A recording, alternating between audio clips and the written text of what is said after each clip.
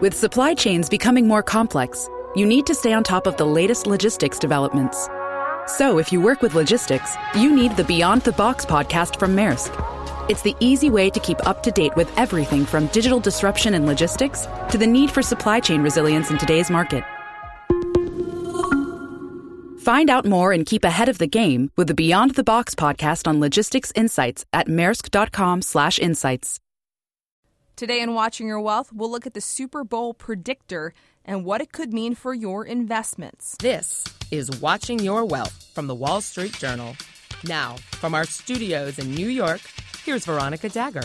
This is Veronica Dagger, and you're listening to Watching Your Wealth, where you learn all you need to know about building your wealth and protecting your money. Bill Power is a news editor at the Wall Street Journal. He edits monthly mutual fund sections and is a former Wall Street reporter. Welcome, Bill. Happy to be here. Great to have you. So, Bill, what is the Super Bowl Predictor? Well, first of all, it's just for fun. Whenever we talk about this, people say, hey, this isn't a real thing. But it's a way of predicting where the stock market is headed. And put simply, when a original National Football League team wins the Super Bowl, the market goes up that year. If they don't win, the market goes down. And this has worked after 40 of the 50 Super Bowls. So that's about an 80% accuracy rate. And there's no great rhyme or reason or science to it except that it works. So we have fun with it every year. Great. So it's fun, not scientific, as you said. So what is it predicting this year? Well, we have to wait for the Super Bowl. But the way it works is if the Atlanta Falcons win, they're an original NFL team, the market will go up for 2017. If the Patriots win, the market will go down because the Patriots come from the old AFL. Got you. So that's it in a nutshell. Okay, so when has this indicator not worked? You said it doesn't always work. Yes, it didn't work last year. It had worked for 7 straight years, which got people pretty excited, until last year when it didn't work. And for the second time, Denver basically messed it up. No offense to Denver. But they're an old AFL team, so when they win, the market's supposed to go down. But as you know, the market went up for 2016. But it had been on a great streak before then. Indeed. Now, Bill, there's no shortage of quirky indicators or market predictors. What advice do you have for investors when they're looking at these indicators and following them? Well, we have fun with this one because so many of the so-called serious indicators don't work, and economic indicators often mislead you. So we have fun with some of these fun indicators, but obviously it's just to have a little humor surrounding the Super Bowl. You shouldn't bet any of your money on it. The other thing I should probably disclose is one of the reasons the Super Bowl Predictor works so well is that it counts the Pittsburgh Steelers as an original NFL team, even though they're now in the American Conference. And they win a lot of Super Bowls, and the market went up every time they won. So some people think of this as an American/national indicator, but you have to remember it's original NFL team versus non-original. But bottom line is 80% is still pretty mind-boggling. That is, indeed. So give me your prediction for the big game. My prediction for the game is I should disclose I'm an Eagles fan, and we've only gotten in there twice, and we lost. So you're bitter. So I'm very bitter against the Patriots because they beat us. Oh, we all are. I'm a Jets fan. I have to be bitter against the Patriots. There you go. Well, you won one time. Yeah. In fact, I should have checked my chart to see what the market did in 1969. So long ago. Okay, we'll pretend that we weren't alive.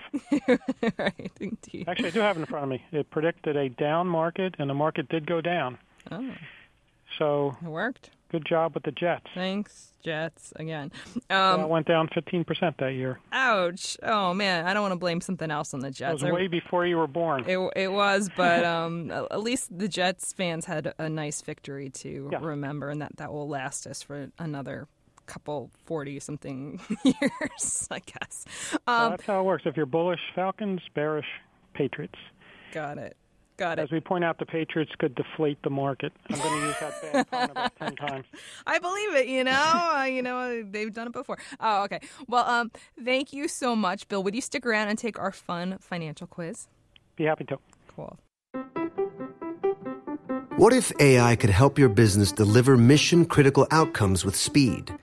With IBM Consulting, your business can design, build, and scale trusted AI using Watson X and modernize the way you work to accelerate real impact. Let's create AI that transforms your business. Learn more at ibm.com/consulting. IBM. Let's create.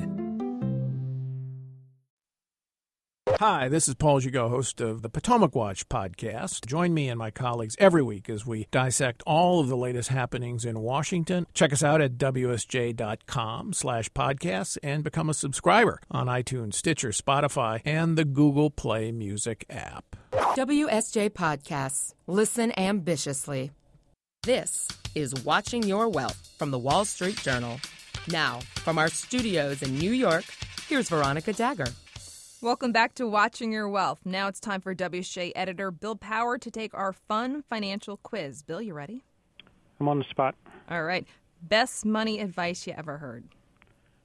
Don't check your 401k statement every day. Good one. Worst money advice you ever heard? Probably to ignore the Dow because it's past its prime. But it's still a famous indicator. Indeed. Fill in the blank. Money can buy. Season tickets. Money can't buy. Her heart.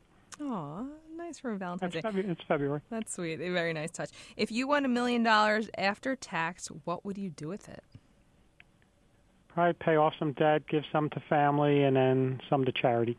Very nice. Thanks so much for joining us, Bill. It was fun. Very fun.